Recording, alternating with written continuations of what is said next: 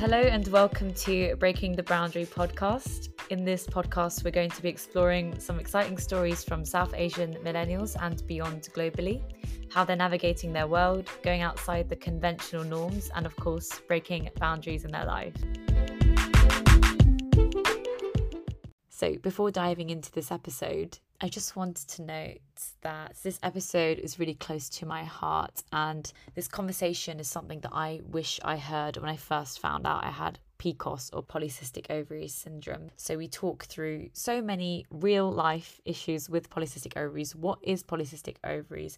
How you can manage it, and even go into topics such as dating with polycystic ovaries and the intersectionality of being South Asian with polycystic ovaries, which is a conversation I haven't heard at all really on any media platform. Cheetah is such a positive force, and she's currently my health coach as well, and I have been seeing amazing changes after having met her. So I really wish that this podcast gives you some guidance and makes you feel more seen, more heard, and more understood after listening. And a quick side note, you may hear some rumbling noises throughout the episode, but that's Cheetah's lovely cute dog Lola, so don't be alarmed. Okay, on to the episode. I would like to introduce our guest, who is really incredible. Cheetah is someone who challenged the norms of South Asian society. She transformed from a dentist to an online coach, and her mission is to empower women to become the best and most confident version of themselves, all while managing their hormones effectively. Cheetah also brings a wealth of knowledge to the table, as she is pre- and postnatal qualified, a certified sleep coach, and has invested a significant amount of time and effort into researching PCOS or polycystic ovary syndrome. So welcome. Thanks, Mia. Thank you. So nice to be on. It's so cool. Yeah, I'm so happy to have you on the podcast and really want to dive into your story and just learn more about what it's like that transition to the career and everything. Awesome. I'll let you lead. Cool. Well, we'll start off with a rapid fire round just to get things moving a bit. So Yeah. I'll ask you 5 random questions and then just pick the first thing that comes to your head. Not nervous at all with this rapid fire. Yeah, exactly. Don't worry. It's fine. So are you ready? Yeah, let's go for it. Cool. What is your favorite carb? Bread, pasta, rice, or potatoes? Oh, pasta every day. Could eat that for ages. Yeah. And then who inspires you? Oh, that's a good question. Without sounding cheesy, like, could I say 2 people? If that's cool. So it's actually both of my sisters. I find they're really inspiring. So I'm like the youngest out of 3 of us, and I always look up to them, and I'm like wowed by everything that they achieve. So I guess they're like my role models and inspiration. Without sounding a bit cheesy. Oh, So, that's yeah. really nice. So the next rapid fire question is, what is your morning routine must do? It's actually getting up and not going on my phone for a couple of hours. It's actually just getting up and just having like a moment to reflect on my day and just enjoying life. So being present for a few minutes, and then I kind of get on with my day, and then stroking my dog as well. I love that. Final question, I would say, is, are you an early bird or night owl? So I force myself to be an early bird, but I'm naturally a night owl. So it's hard, like waking up. Same. So hard. Like I could easily go to bed at like 2 or 3 would be naturally, and then wake up at like 8 or 9. But I force myself to like, well, now it's my normal habit, but go to bed around 10:15, and then wake up for around like 5, just so I can get everything done that I have to get done. Wow. So. Well, at least I know it's possible because I'm still working towards that. Yeah, definitely. It did take me a while, I'm not going to lie. And it's like just practice. Great. Well, that is a good little nice warm up for the rapid fire round. I wanted to just hear more about your story and how did you come to be from like a dentist to a health coach? Yeah. So obviously, like, I kind of felt being South Asian, you know, like when you're picking your choices at school of like what to do. And I remember I really wanted to do something in like business or like that kind of thing. So I remember like saying to my parents, I want to pick like maths, Spanish, I think it was like history and something else for like my A levels. And they were like, no. And I was was like, what do you mean? But I really want to like travel the world. I just want to like learn a language and like really interested in history. And they were just like, well, what are you going to do with that when you're older? And I was like, I don't know, like I'll make it work. And then they're like, no, why don't you do maths, science, economics if you want to try and get into the business side of things? And I was like, oh, okay. So, because my older sister's a dentist, I thought, okay, she kind of makes it look fun within reason. So I'll do the same. And then I realized it wasn't really for me. So obviously I'm still a dentist and I do enjoy it, but I feel like it's not what I was put on the earth to do, if that makes sense. Just it's super, super stressful. There's always like drama in like the dental world, which no one would know about. And I think just one day I was like, I don't get fulfilled by doing this 5 days a week. And I'd had my own journey of like losing weight and being able to manage my PCOS.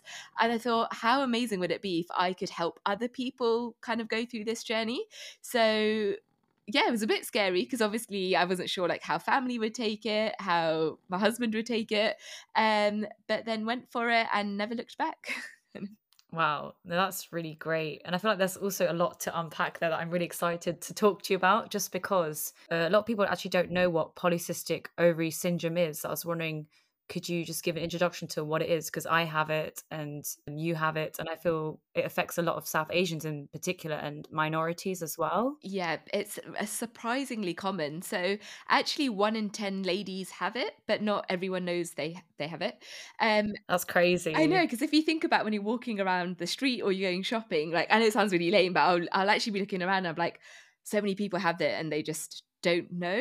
Because a lot of the time I think we can, I guess, like put labels on things and think, oh, I'm this because of that or that because of this. And even like with PCOS, like I thought I was overweight because of it. And then once you start to understand the condition, you realize you can manage it, but you just need to have the right information.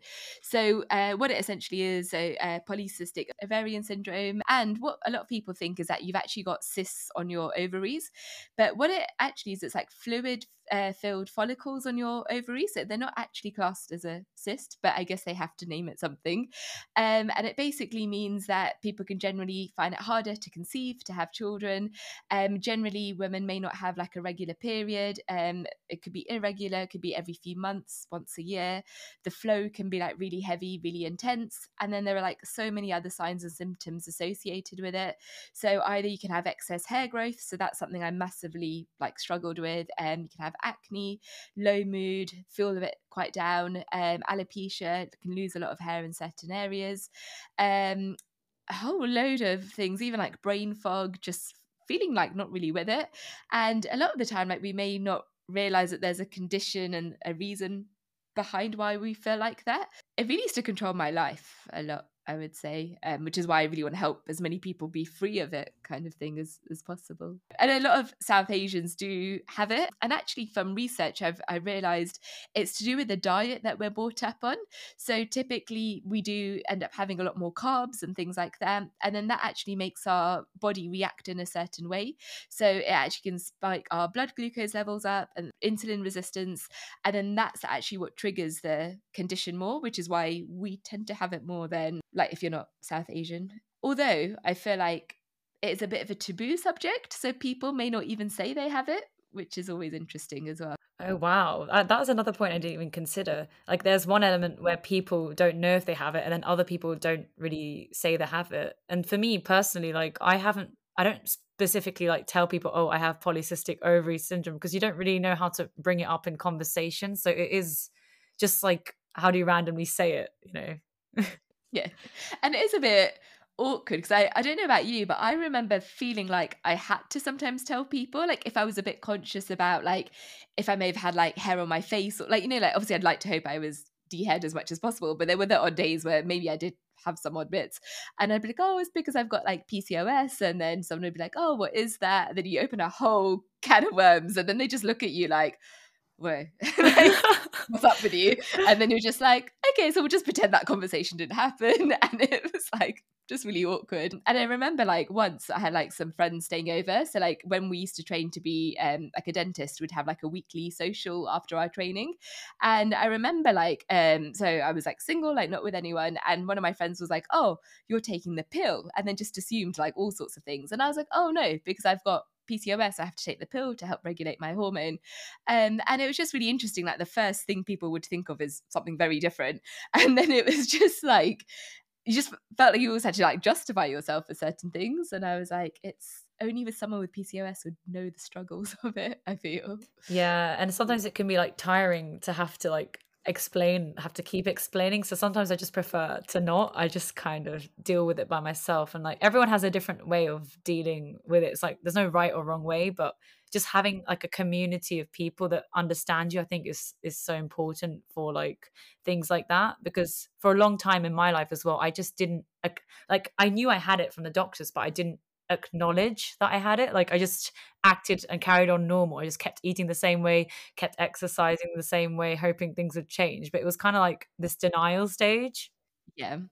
And also, like, when they diagnose someone with PCOS, it's really not very helpful. Like, so many people, when I've heard about their stories, and I just remember, like, the three main things, like, the GP said was basically what he implied, or what my understanding at the age of 16 was, that I was always going to be overweight, I was going to be depressed, and I couldn't have kids. Like, that was what the outcome of that conversation was. And I was like, at 16, it's quite hard to take that information on board. And then there was no follow up or help of how to manage that, which I thought was really hard as well. So Yeah, it's awful because like when I went to the doctors, they obviously say the first thing is go on the pill, and I went on it for a bit, but it just didn't sit right with me. I didn't feel right yeah, taking the pill, and it does work for some people, and that's great. But for me specifically, I really wanted to just focus on like holistic ways yeah. to manage it.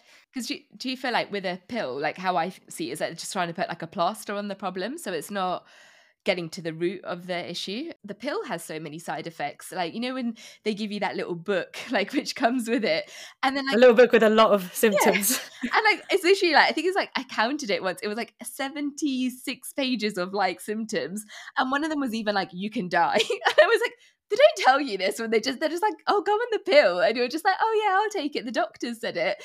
And then one day when you're just a bit bored and you read through it, you're like, whoa, okay, it's more serious than like what you realize. Like taking this little pill. It's crazy.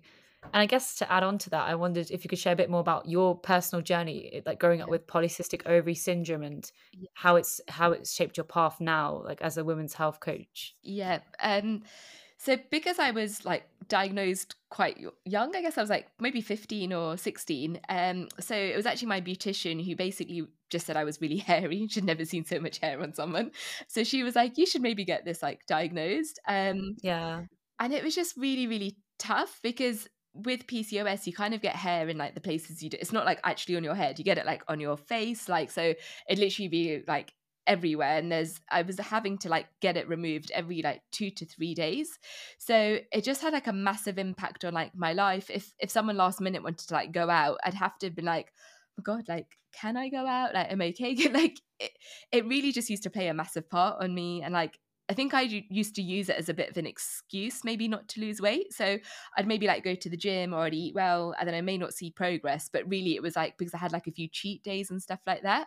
So I know like everyone that I work with, they know that there's some words that if you just use, it's like a trigger in my head. And that's because in my journey, they were words that I would have used, but then I've had to now like disassociate from them. So like, I think once even you may have said something about like a cheat meal, and I think I may have just gone off on one, and I was like, never use that word in Yeah. front of me, like you're just not allowed. We make this a lifestyle. And I think it's more because it's a mindset thing. And I think the moment we see something as like a cheat meal, we just think, oh, we can go off track temporarily to go on track.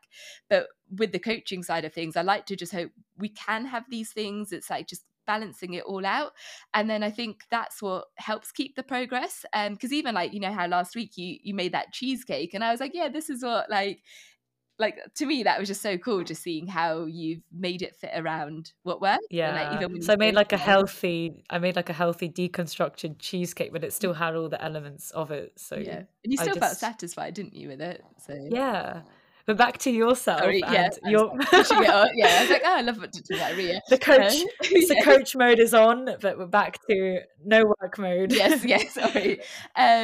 Yes, I actually really struggled having it, in all fairness. And I found, especially like being a dentist, when you're really, really close to patients, so all they can basically see is like underneath, they can see your arms. So like the things that would have a lot of hair and stuff like that. And also like my period was really irregular. So I used to maybe get it like every 3 or 4 months. But when I had it, it was so bad that I fainted a couple of times because it was like, I was in so much pain from it.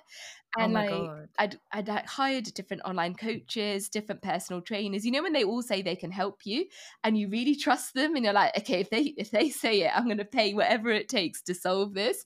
And then they just don't really know what to do, especially if they're male, because back in that day, like 10 years ago, it was mainly more like male people in the industry. And Yeah. I know obviously they're not going to know what it's like, but I just felt like I was a bit cheated when they'd say, oh, I can help you. And then they were like clueless with it, if that makes sense. That's what like made me like do lots of research, speak to like endocrinologists, speak to lots of different doctors. And again, I still really wasn't getting the solution that I needed. So I realized actually the importance of food, knowing about what foods can aggravate it. So I even went like dairy free, gluten free, which being vegetarian, it meant you couldn't really eat much. It was actually quite depressing. Yeah. It helped temporarily, but the moment I went out or had a pizza or something, it just didn't really work. And then workout wise, I was always just so confused. I had just so much misinformation out there. I just didn't know what worked, what didn't.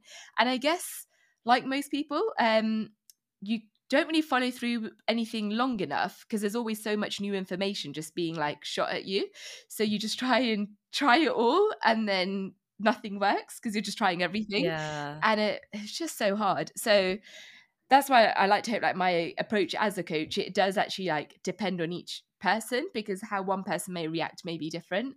And what I just love like when I work with everyone is like making sure that everyone's periods are regular, like our moods are more balanced, and we see progress, we can like lose weight while eating out and socializing and actually having a life and not feeling like you're in prison because you've got PCOS, which sounds quite awful to say, but I think that's probably how I felt on some occasions.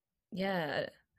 All of what you're saying is so relatable, like to me as well, especially the part about feeling overwhelmed because there's so many different information sources out there. And like Yeah. before I found you as a coach, like I was just looking everywhere on all different social media outlets. So TikTok is a big one. And I know TikTok has a lot of misinformation, but then it also has like those hidden quality gems that you kind of have to sift through like the trash to get to. Yeah.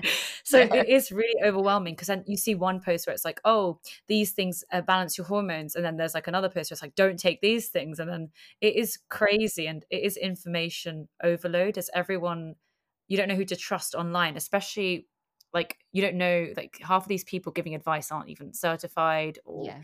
like really it's just what works for them might not work for you. So it is like really difficult and having that kind of personalized advice is helpful and something that I wish I did sooner, but I'm still glad I'm doing it now.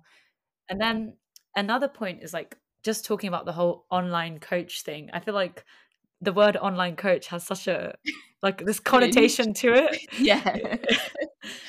But It's a weird one, isn't it? Because there's so many online coaches out there, right? And it's even like saying I'm an online coach, I do feel a little bit cringe because I do kind of feel like what I do is it's quite like detailed, it's quite in depth. But if you were to say I'm an online coach and then you put me next to like 10 different ones, we're all just really, really different, right?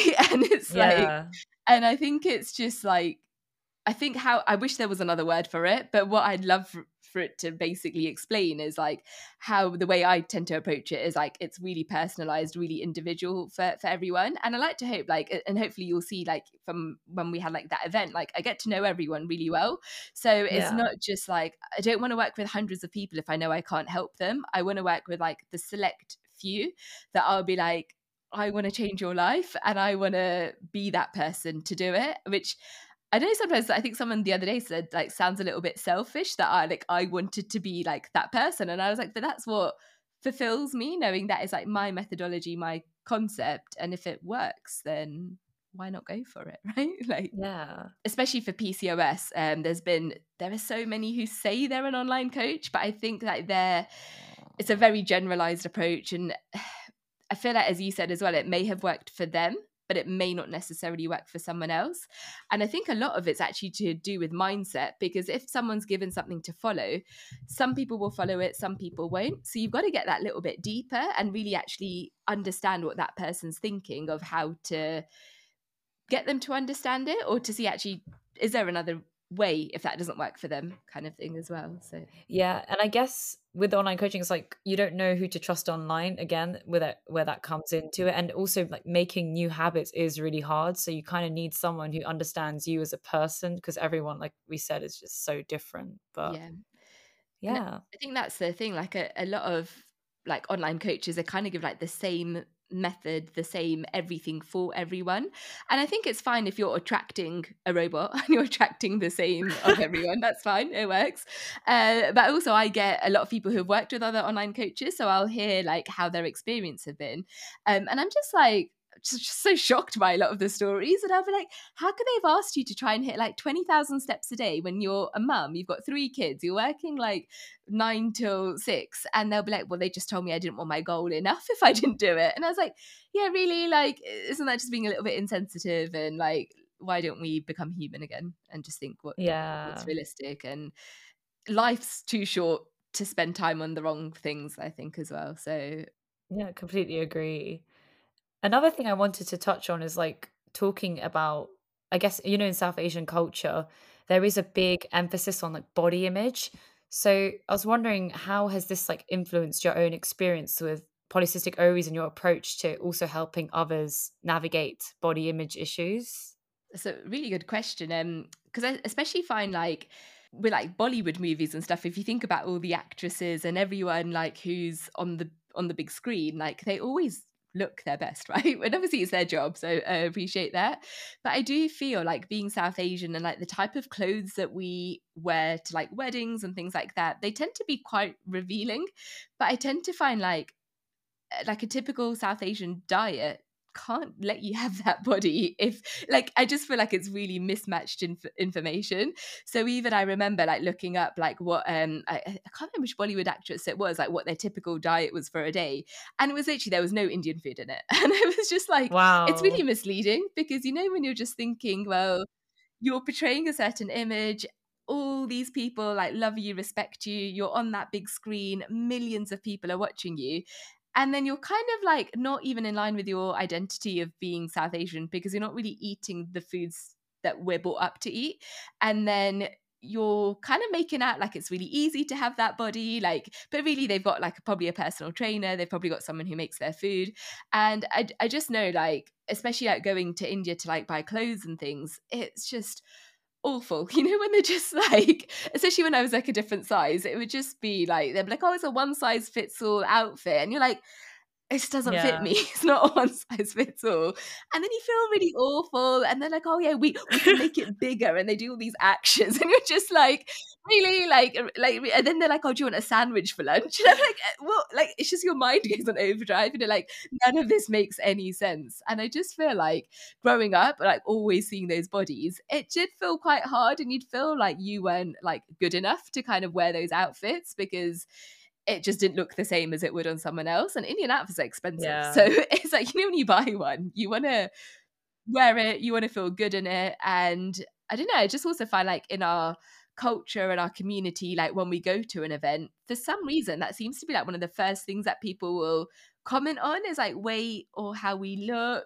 Or I don't know, have you, like, what would you say about that? I don't know if that's just me. Maybe I just target those people. No, definitely. You definitely have the odd auntie being like, "Oh, you've lost so much weight. Oh, you've gained weight." It's the typical aunties, the Indian aunties. Yeah, like the first thing that they'll say. And I think that puts a lot of pressure on us as well, because you just know you're going to go to an event, someone's going to say something, and it's like there's not been enough anxiety before about what to wear and things like that. Then on the day to have that kind of stuff, I think it's just quite tough, kind of thing as well. Yeah. So how do you approach that with your clients? Like if they are dealing with body image issues, what kind of would you say to them? But I'd actually just like have that kind of frank chat to be like, well, how do you feel about your body? Like, and if I do appreciate, so when I was a different size, like I know I wasn't very happy in that, but I know I was happy to put the work in to kind of get where I wanted to be without it having an impact on like my life and that being the be all and end all. But then I also think it's fine, like if someone is a different size and they're happy in it, like embrace it, enjoy it, like just be proud of like where you're at. But I think if we're someone who we'll try and get somewhere, but then we're not trying to put that work into somewhere, that's when there's like we're not basically in line. And then I think that's when it can have a bit more of an issue on us mentally versus doing the work to get there or being happy where you are. I think we've sometimes just got to be really aware of what we're happy with and then just going for it and flaunting what we're happy with. Yeah. It makes sense. It's like being realistic and being honest with who you like, how happy you are. Yeah. Because I think there's an element for me, it's like, oh, you can be happy at one size, but then there's the element of where what external society tells you. Like they will say that's not the ideal body type, but then seeing if you're happy in it and you feel confident is the main thing, right?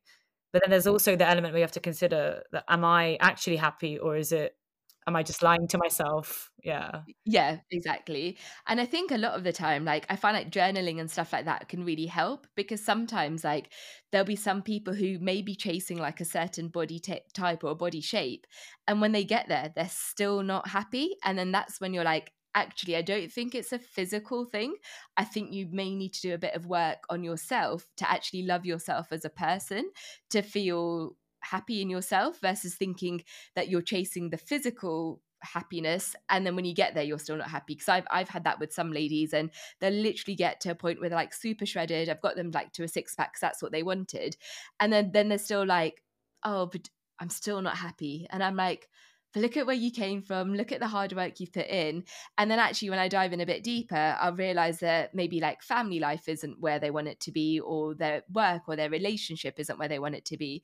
And then I'll be like, okay, well why don't you can either maybe work with someone who can help you on that side of things, because I think once that's resolved you would have probably actually been happier even like a different size up kind of thing as well. So I find that's why with coaching it's like it unlocks a lot of different things and some things we won't even be aware of till you like get into your journey. Wow. And that's crazy because that just shows like coaching isn't just about the health and fitness because it's part of your life, isn't it? So it's essentially just relating to all the other aspects of life. And that isn't a really true point because I have friends as well who've told me, I mean, well, they've said they've lost so much weight, but they still feel the same. So it is sometimes just that mental block as well. Yeah, and sometimes it's like how we see ourselves isn't how other people see ourselves. So it's just like having that confidence kind of thing about us ourselves. Because I know I think I'd actually got there where I was a smaller size and I still kept chasing for more. And I think I just realized I was like, wait, what am I actually like? What will I achieve by being a size 4? Like, am I happy doing this? So that I've got to now not eat out as much as I want and stuff like that, and then give up on the moments that I would want to enjoy with like friends and family. And I'd be like, actually, I'm really content being a size 8 because I can still do what I want, and I'm truly at my happiest like in that body. But I know other people may look at me and think, oh, well, you could be smaller or you could be leaner, but that wouldn't work for me because then I want to enjoy life and like eating out and going on holiday, and to be a certain size or a certain way you do have to sacrifice certain things. So it's just yeah, having that awareness. And I think people will always judge us, won't they? But as long as we're okay with ourselves, then it doesn't matter what people say. Exactly. And that's why like self-awareness is so important because it's I don't know how to explain it, but it's like sometimes you think you're okay, but then the whole world wants to show you that you need to change, like through just the trickling in of advertisements, social media that just influences and like impresses upon your like subconscious Yeah, mind on a daily basis. So it's like having to constantly evaluate yeah, and kind of go against those beliefs. So it yeah. is like that uphill battle, but it is worth it. And also because it's like constantly in our face as well. But I think like one thing that I've done a lot more of is like unfollow a lot of accounts that I think possibly used to make me not feel the best about myself, let's say. So I now know that if I don't look at that and I can look at things that are like more empowering or more like mindset things, I then luckily the algorithms work in a way that I then see more of that stuff, and then I'm cool, and then I'm happy. But if the other stuff slips in, I'm like, oh, okay, maybe I could do with trimming up a bit more or doing this or doing that. But then it's like Same. realizing, wait, how has this happened? How has this thought changed? This thought wasn't there this morning. And then it's having that awareness as well, kind of thing. So Yeah, same. I'm very careful with who I follow, like on social media. I follow people that look like me or have different ethnicities and backgrounds. So it does help. yeah. Another thing I wanted to touch on that's been on my mind actually, it could be an interesting conversation because I haven't heard about many people talk about this in with regards to polycystic ovaries, but how do you think when dealing with your clients or just from your own experience as well, like polycystic ovaries affects dating and also, marriage and family planning, just like how from your experience does that all wrap up together? That's a really interesting question, because I think it does have to come up like when you're in a relationship with someone, because but then it's like when do you bring it up, right? Because it's opening up that whole can of worms. Yeah. And I think as well, I don't know if this is a bit too much information, but like when you are dating and if it's not managed and you've got like hair that you always have to like keep getting rid of, like trying to like make someone just aware that this isn't like how you wake up on a daily. So not in like a way to be like, oh, you spent hours and stuff like that. But just like having that awareness that like some time does have to go into being groomed to look a certain way. But I think it is really important to like have that discussion, especially like if it's someone that you want to marry, because it will have an impact on like when you have children, what kind of things you then need to do before as well. And a lot of the time, like, if someone doesn't want kids, and that's fine, but then just having that chat that in the future, if you may not want them now, but even thinking about like maybe freeze, like as a lady, like freezing your eggs, so then you've got that opportunity when you're later. But then again, like because a lot of people get married a lot later, so a lot of like clients that I work with, I'll actually on like sometimes on when I have a call with them, I'll be like, well, have you thought about kids? Are you with someone? Are you in a relationship? Because then on my point of view, I've got to think, how quickly do I have to get these hormones managed? And Yeah. sometimes like someone may have a cutoff, because on like the NHS, for example, they can give you IVF if you're like below a certain age, but after that you then have to pay for it.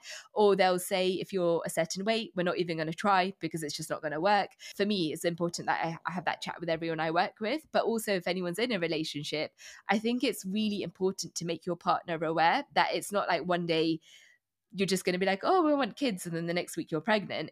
There's a lot more prep work when it comes down to it. And what's been really awkward for me sometimes is a lot of my clients will not have it on their cards.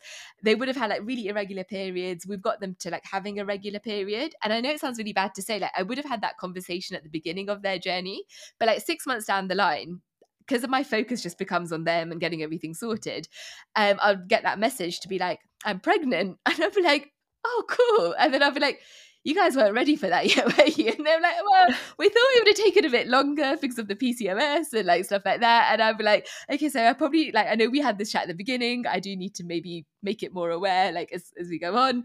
And it's really nice though for me. But when I'm like, oh my God, it just shows like the power of hormones, and then actually just having that good relationship with your partner, so they've got that awareness, because not in a horrible way, and guys aren't expected to know, but they won't know a lot about like how long things can take, and actually can there be something like with like on the women's side that needs to be managed. But also a lot of the time I feel like men get an easy ride, but they also need to be healthy for fertility to kind of work well. Because I know a lot of ladies, like when I've worked with them, they'll say that they've got everything checked. There's like maybe their testosterone's a bit high, and I can work on that. And then I'll be like, out of interest, has your husband been checked? And they'll be like, no, like we were just told it would be me. And I'm like, do you mind just getting them to get a Mm. blood test done? Because men actually have got their testosterone levels are getting lower as the years are going on, because of stress, because of lifestyle, because of diet, eating out.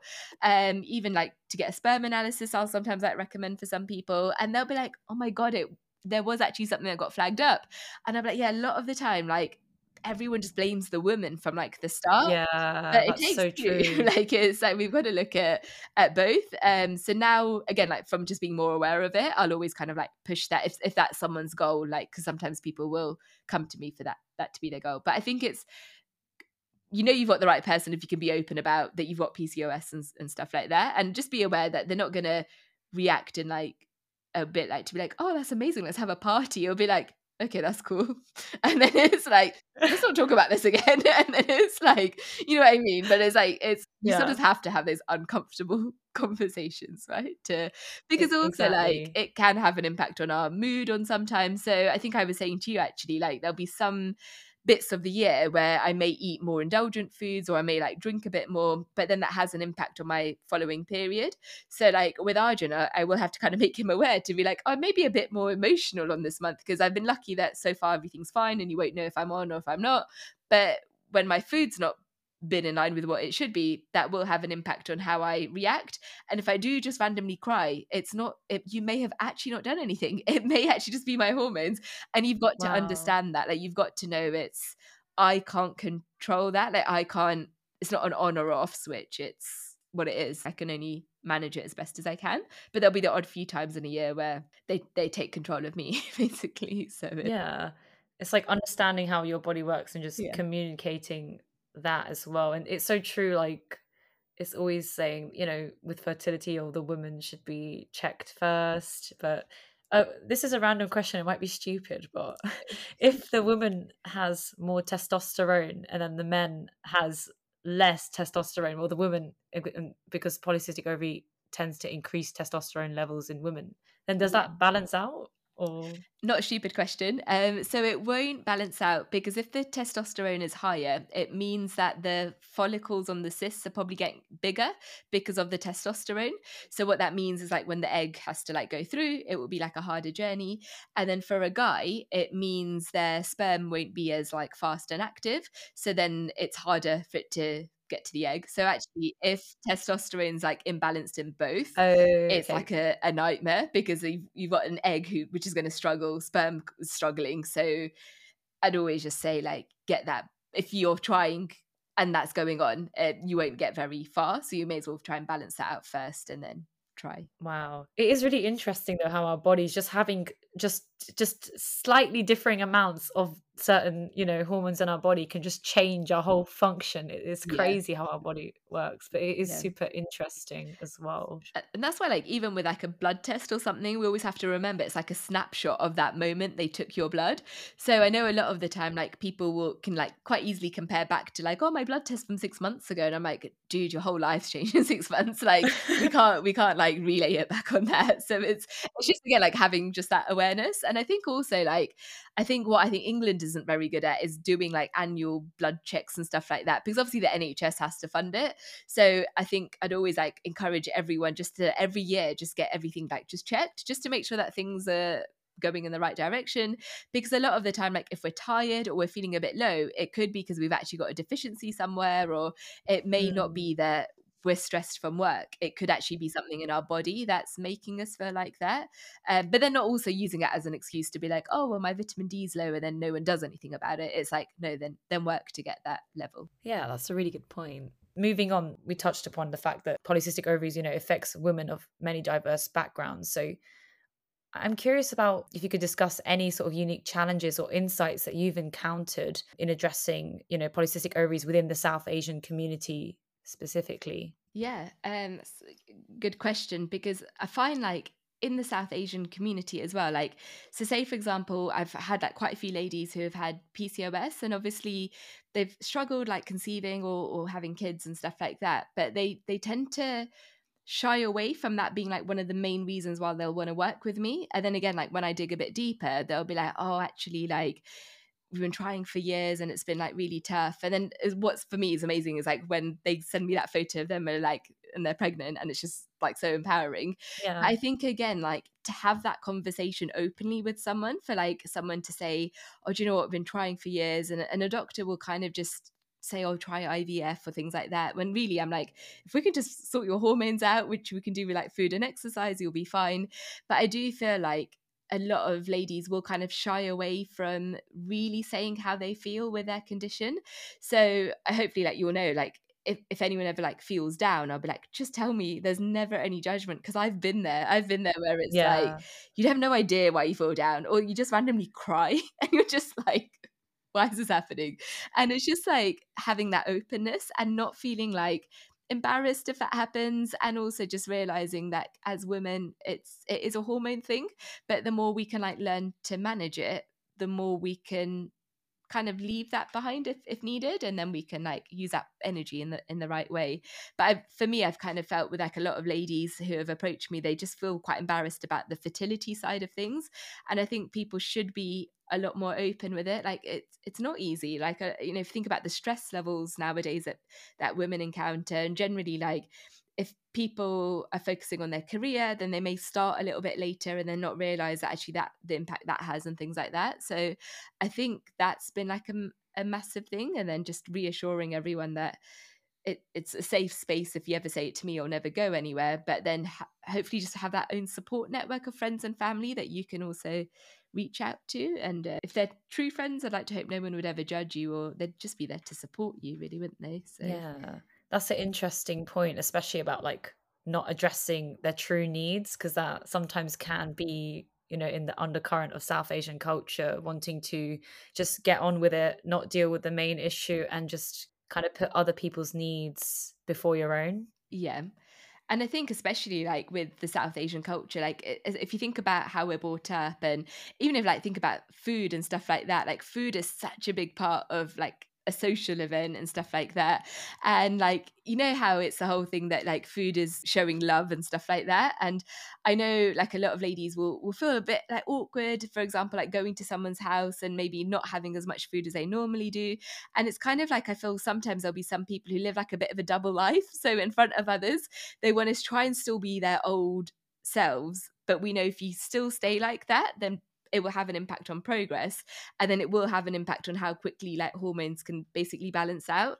So it's actually just saying, if someone's okay to just to say, well, I am on a journey, I'm really trying to balance things out, I really want to improve my health, my fitness, and then having that confidence to say it. And fair enough, yeah, people will judge, but they're not feeling affected by the judgment as well. Yeah, that definitely is relatable, because since I've joined like on this health coach journey, and when I'm trying to prioritize my health, when I put it at the forefront, it's like I'm almost changing my identity. I used to be more of a, like going out, and I still do go out, like don't get me wrong, but I used to prioritize having fun more than my health. And now it's kind of switched. I'm literally putting my health first and like fun second. And it's interesting because some people just see you as the old version of you that prioritizes going out, having fun. So I really actually like the fact that when you prioritize health, you just feel so much more like, I don't know, grounded and secure in yourself. But again, making that shift is an interesting place. Yeah, and it's not easy, I'll be honest as well. And I think what's really good actually what you mentioned as well, like you know how you were saying like you would associate having fun with like going out. So sometimes it's then finding like the new identity of having fun in a different way that may not necessarily be around like food and drinks and stuff. Because I know like when I used to meet up with my friends, like when I was on this journey and not doing as well as I could have, it would still be like, oh yeah, let's go out for afternoon tea on Saturday and Sunday, and oh, Monday night I'll go out, and then Wednesday let's go to this place, this new restaurant's opened, because I loved food, I'd loved exploring new places. And now actually what's really cool is I'd be like, okay, well, if there's somewhere I want to check out, I'm gonna like add it into my calendar, I'm gonna really enjoy it, not feel guilty about it, but then I'm gonna make sure that the rest of my week kind of goes okay, and then it's still balanced, and then you still have fun.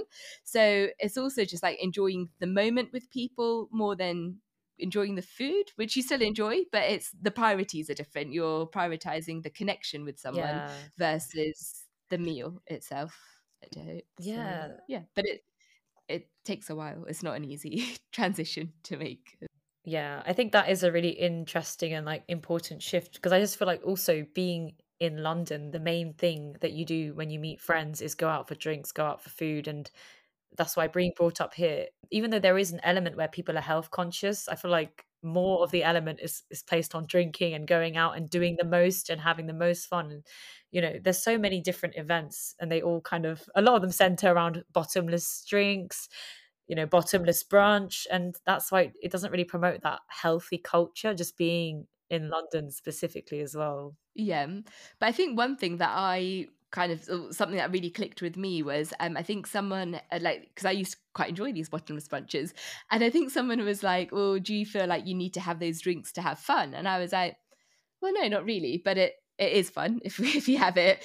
And then it kind of again like made me just reflect on me a little bit more, and then think, well, actually, what I do enjoy is like having like a chat with someone, getting to know someone on a deeper level, or maybe doing an activity where you get to spark a different element of the brain kind of thing. And it's so interesting, like when you realize that changes, the friendship can be a little bit deeper than it was when it was just food and drink. So yeah, it's a weird one. Yeah, and like it's also just being aware of what society tells you is fun Yes. as opposed to what you actually enjoy. Because when you reflect, you might actually realize, oh, I actually prefer like going on a long walk in nature, having a DMC or, it's a deep, meaningful conversation with my friends. And that there's no space to just do that like in London. I mean, it's not like they've made a place for you to have, you know what I mean, just specifically. Yes, no, I know. Yeah, it's really hard, isn't it? Because I think like if there was a lot more like cool places to walk around, like it would just make life a little bit easier. But it's kind of like all these obstacles get put up, and then it's like we've got to like bash them all down to then, like even if you think about like cavemen and stuff, like how what we're supposed to really be and then what we've evolved to, it's so different. And it's just like just really interesting like to see that transition of what we're becoming as a society. And it is literally to drink a lot, to eat a lot, to not be active. You can just get food delivered to your door. I'm sure one day we'll even be able to think and the food will just arrive. Yeah. And if you think about like in England as well, like all the Deliveroo, Uber Eats, like they're never good food choices. But other countries, like when I go on like a course in Dubai, it'll literally be like salads you can order. And I'm just like, how cool is that? Like, not that I endorse like just eating salad, but you know what I mean? Like, how much easier would life be if you could get a takeaway with your friends and it's in line with like what you want to. Yeah, and it's interesting because like other places in Europe, they do have like a strong walking culture or a strong coffee culture where you go and you just meet friends for a coffee, not for alcohol. So it's just all these differences, just being aware of them and how that influences your decisions. Like, is your health influenced by where you live? Obviously, part of it is, but just being aware of that has definitely helped me as well on my journey. Yeah, I think as well, like when it comes to like being on a journey, I think what's more exciting sometimes is that, when it's like managing PCOS versus just losing weight, because I think that's Yeah. more life changing. And like, obviously, losing weight is still like amazing and it improves your confidence. But I know if I was where I was like 10 years ago and still having to like remove hair on my face and still feel really down and stuff like that, like just the quality of my life is so different like now. And it's just, I think if anyone has got PCOS, like don't shy away, don't feel embarrassed that you've got it, like speak to people about it, see, like just be aware that it's like linked with food and exercise, and it all just is linked with everything, isn't it? Yeah, I was just about to say, yeah, you make a really good point about prioritizing the management of your polycystic ovaries above losing weight, because before my priorities was like losing weight first over managing my polycystic ovaries, whereas now I feel like I've actually switched it. I've actually feel like balancing my hormones is way more important, and doing things like exercise in steps and eating, high protein foods, it does kind of just help in the overall thing, and it makes it more like you say, a lifelong journey. And they kind of obviously go like hand in hand as well, don't they? So once the hormones get like balanced and managed, then the weight can come off a little bit faster and things like that. And with PCOS as well, like because our metabolism is generally a bit slower just because of everything that's going on, I find like a lot of the time like the scale weight can just sometimes feel a bit more stubborn, but body fat can come away a lot faster. So again, it's just having that information. So because otherwise the mind plays games, right? You keep stepping on the scales and you'll be like, oh, like what's going on? Someone will be like, well, how much weight have you lost? You're like, do you know what? Nothing. And you're like, actually, I've lost a whole clothing size. And it's like, again, like it's all marketed in a way to make us focus. I find in a way to fail a lot of the time. Like it's hard, isn't it? Yeah, and like speaking of that, like obviously we know that polycystic ovaries, it has so many physical and emotional effects. So I was wondering, like, how do you deal with those effects? It says it can increase things like anxiety and depression, or how do you work with clients to address the emotional side of things for that? So I think like one of the first things is always just being really open that you are feeling like that. Because again, I think the moment we bury our head and we think it's not right to have these feelings, that's when it's harder to like try and manage it. And I find with everyone, it's really good to know what's triggering us to feel like that as well, because sometimes it could just be we don't know, and that's fine, but it's good just to be aware that could be something. Or it could be like the same trigger that keeps coming up. And sometimes it could be that same voice that's going on in your head, like maybe saying that you're not good enough, or you're not worthy, or, why should I try? Or, like it can sometimes be a bit of a negative voice. So what I tend to find is, like, if it's something that you're really anxious about, like, try and break it down into what's triggering that anxiety, and what from that, like if you actually wrote it down and you were to circle what the main bit is, then trying to work on that. And then it's actually reframing that as well. So a lot of the time it's, again, a mindset thing, like phrasing it in a different way to make it work for us. And sometimes what we may think is something a bit negative, we can actually turn it into a strength and be like, well, actually, I'm feeling anxious about this, but I can do X, Y, and Z to help overcome it. And then it's kind of managing it on that way. And even like breath work can really help, just to kind of ground us and keep us present in that moment. Because a lot of the time I feel like our mind just gets us into trouble. It can go on overdrive, it can go on override. And I know I used to get actually really bad anxiety with like a lot of things. So for me, it was annoying because it would show. I'd get like a really big red rash on my neck. Oh, So wow. sometimes at work, if I was a bit anxious, like about a certain patient coming in because, like, I don't know, they weren't happy about something, or they just weren't maybe a nice person, but you have to just see who you've got to see. And it would then just show, and I'd be like, oh, I can't even like hide the fact that I'm feeling anxious. Like, you can come across confident, but it shows. And then it's, again, just being aware of that and then just working through it, but knowing like you can't fix it overnight. And sometimes you can't maybe even get rid of that anxiety, but use that energy in a way to manage it in a way that serves you. Yeah, that's really good advice. I think the channeling thing, or like moving the energy like to use in a different format, is really helpful, because like you can say you're anxious, or you could just say you're excited. Like, I mean, reframing it where it's can be reframed really helps. Yeah. And also sometimes when I'm angry, I can use that motivation to, exercise more, or just let out, Yeah. move your body. It is really interesting how energy can be moved in like different ways. Yeah, definitely. Exercise especially. So that's one thing that so probably, I don't know if I should say it even out loud, but if anyone knows that I've done like loads of cardio, I've gone on a spin class or something, it basically means I've either got a bit anxious or I've got really overwhelmed, and that's my vent. That's how I just get it out of my system. And then after that, then I'm fine. Like that's how my coping mechanism. Yeah. And I guess I wanted to touch more a bit more about yourself as well, just more about your journey, and like obviously from transitioning to from a dentist to a health coach, how did your like family take that? Or I'm just curious.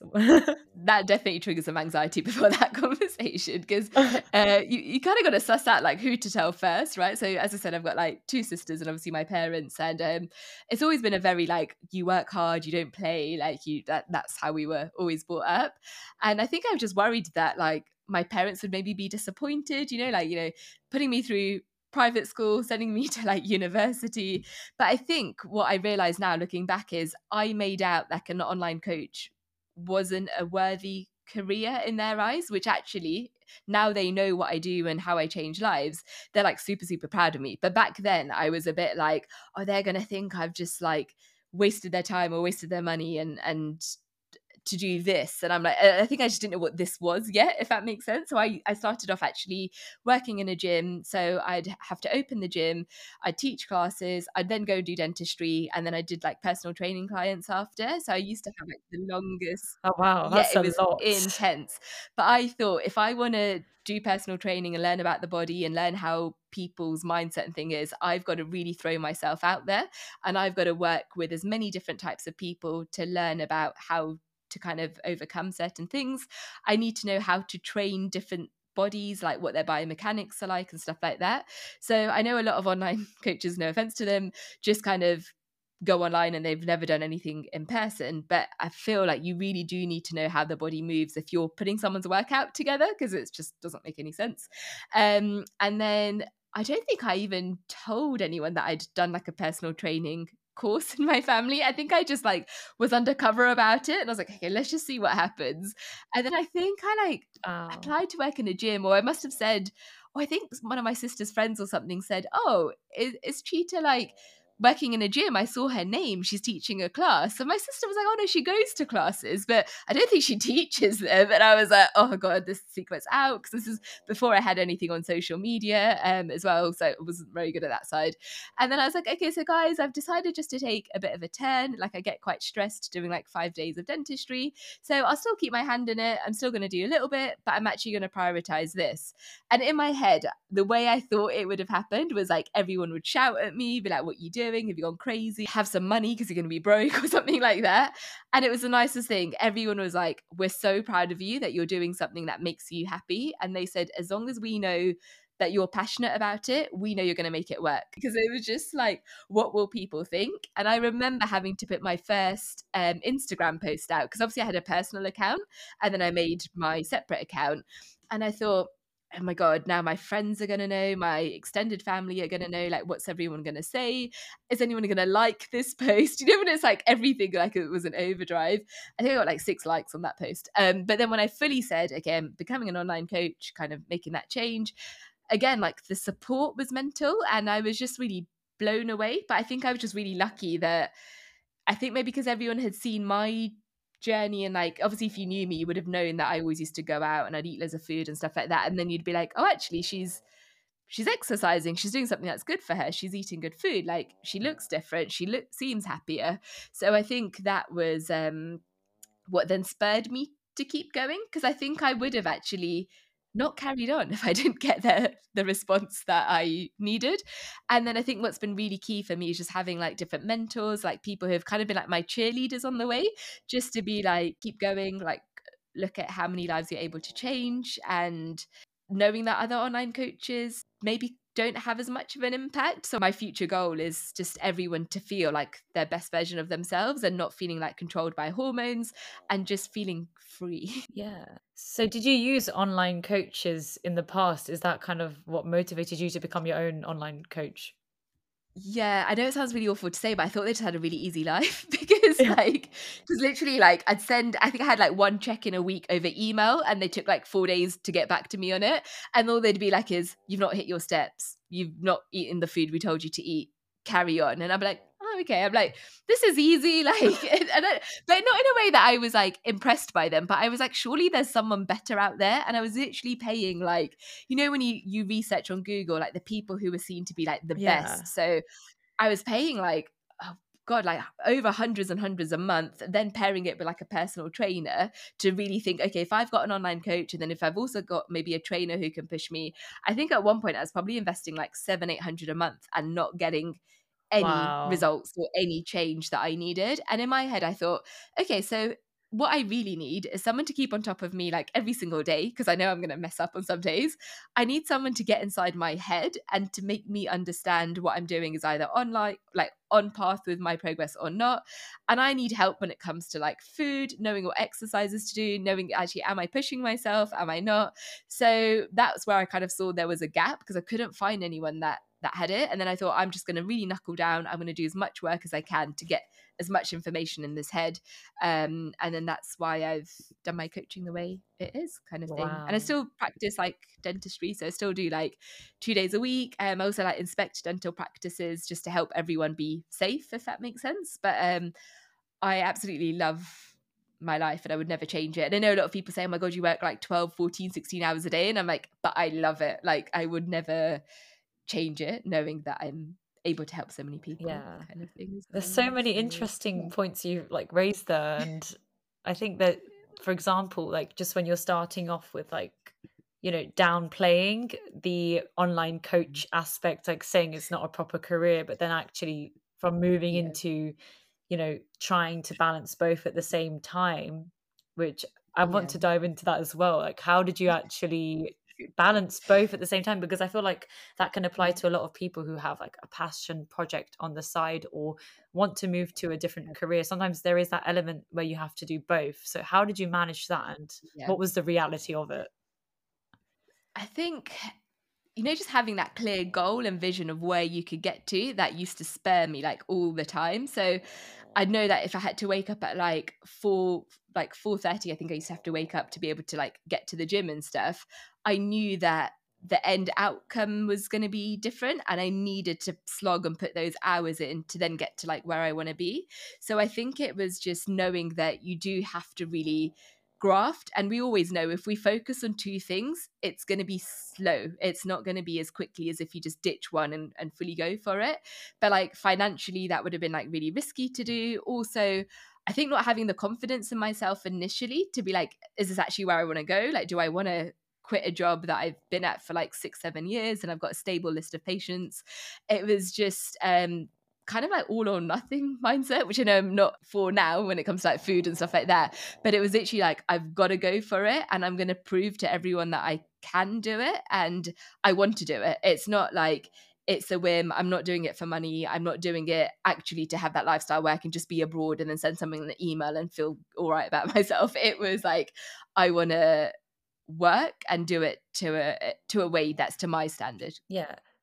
And to prove who? Because you said you want to prove, but like prove who? I felt that's a good question. Yeah, so this is something I've been working with I've got like a mental performance coach who always like will flag me up on these things. I think I never probably like believed in myself, but I used to think that no one else believed in me, and I'd kind of play a bit of the victim card on that sense, being fully honest. So thinking, oh, I'm going to like prove them wrong, but it was really proving myself wrong. But the way I saw it was that no one would think that I would be able to do this kind of thing. Wow. And yeah, it was, which I know so it's getting a bit deep because it's in my head. I know what that means, that I still need to like work on a few bits on that side. But Yeah. because I think sometimes we can be our own critic as well, can't we? So we think other people may be stopping us from doing something, but really it's us, isn't it? So it's just being aware of that. Yeah.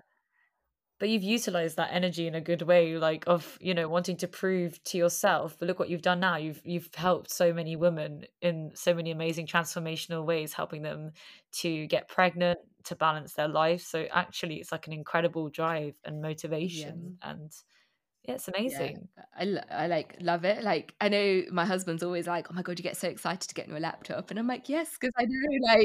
Like sometimes he'll be like talking, I'm like, "Oh yeah, by the way, I'm just doing something," and he'll be like, "Did you hear me?" And I'm like, "Oh my god." So I'll say like, "These are my work hours," because obviously there'll be some days where he works from home, and then I'll just be like, "No, I've just got to like." Keep my head down, and then afterwards we schedule like our time together and things like that. But I find if I wasn't structured with my routine, I couldn't have done like the two things together, because I think I would have fallen apart. And a lot of the time people think, oh, I must be really tired, I must be like really low on energy.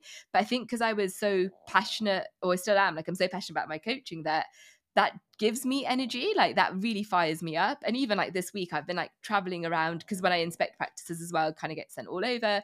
I've probably not had as much sleep as I could have had, which is a bit hypocritical because I know I'm all about sleep, but I know some weeks you kind of have to like not just to do what you want to do.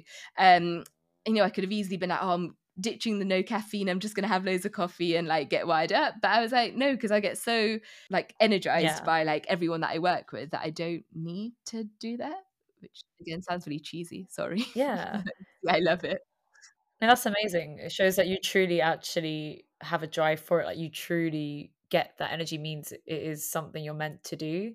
And then on that side as well, I guess what is your top like productivity tips? Because it seems like you do so much. I bet you get asked this so much, but yeah, top 3 productivity tips. Hit me. Yeah, I'm gonna go with them. So exercise, actually, I'll be honest, is like massive, just because of like the endorphin release we get after it. So that massively helps productivity.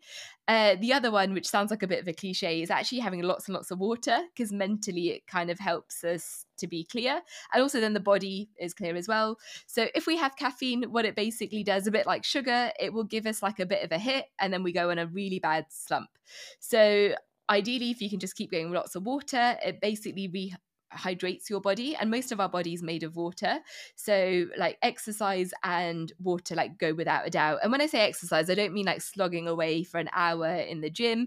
It could even literally be like 30 or like 45 seconds of like star jumps on the spot, and then you'd get that buzz from just doing something to keep your body active.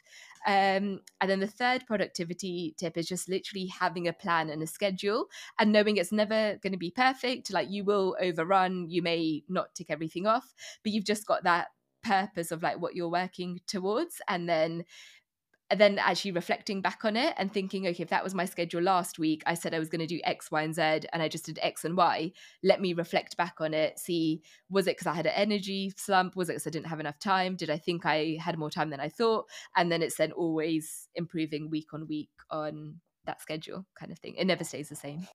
Wow. I love how your first two are literally health related because I wouldn't associate exercise to productivity. Like, I mean, on my initial thoughts, and also water, like something so simple, but it does really help. Yeah. So those are really good. And I find that if you ever have like an energy slump in the day, before going for like the caffeine, try doing something like that for like 30 to 45 seconds.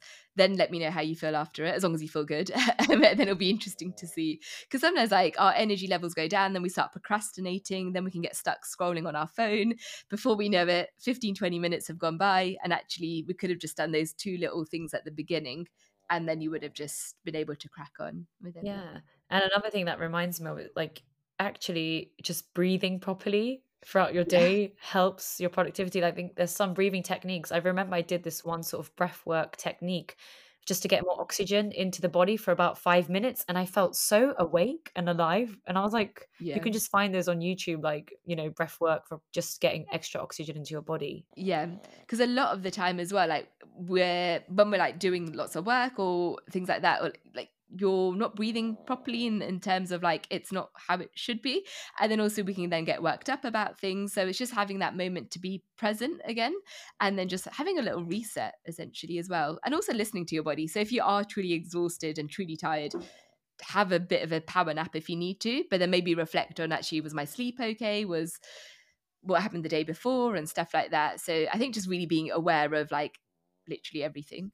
That's really nice. And I guess like before we end things, there's like a few questions I still want to ask you just to get a bit more context about yourself, like being South Asian. I was wondering which part of South Asia are you from, and just a bit more about your South Asian culture.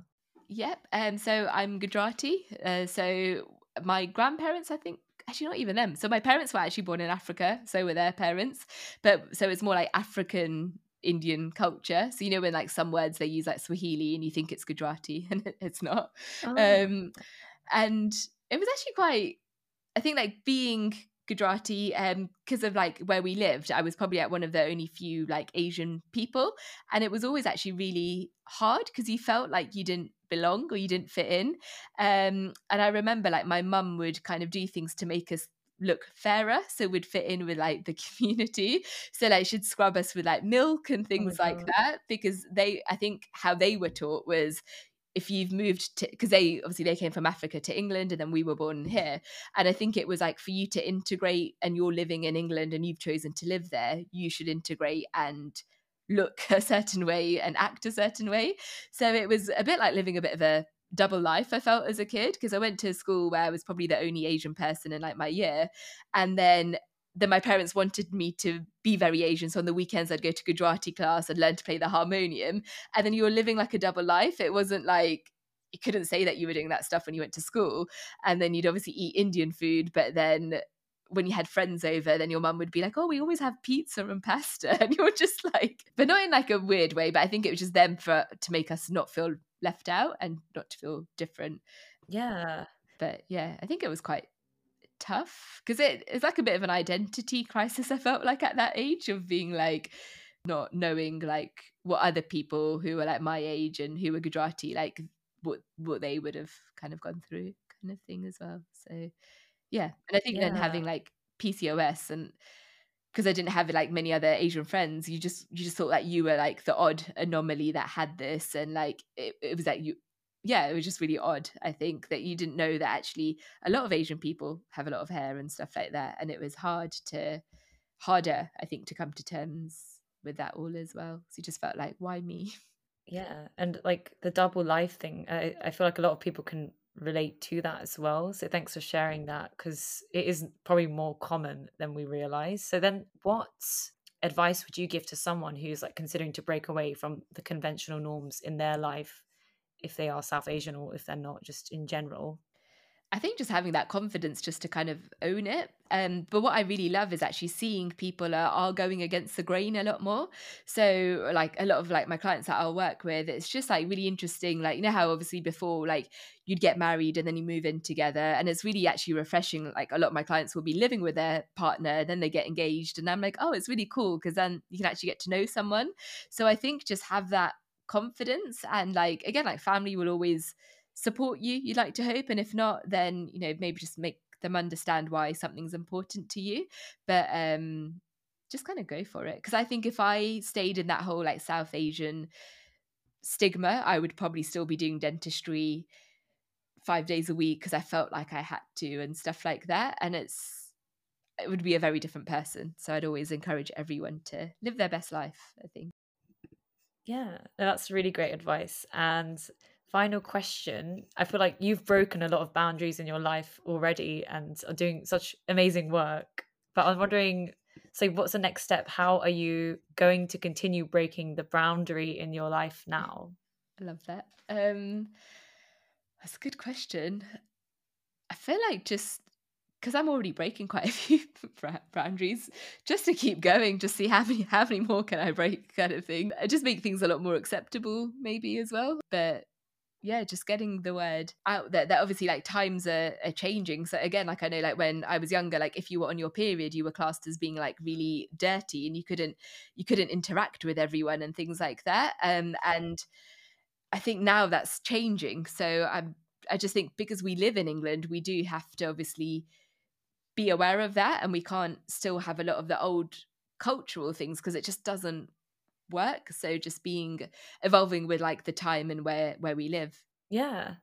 Well, thank you so much for being on the podcast. I really enjoyed this conversation with you, and I feel like I've picked your brain so much, but I feel like everything's been so useful, insightful, and you always have such a positive energy about you. And I hope, this would help someone with, who has polycystic ovaries if they are listening, or just in general, just to be more informed about just health issues as a South Asian person. Yeah. So, yeah, thank Thank you you so so much for much. having me.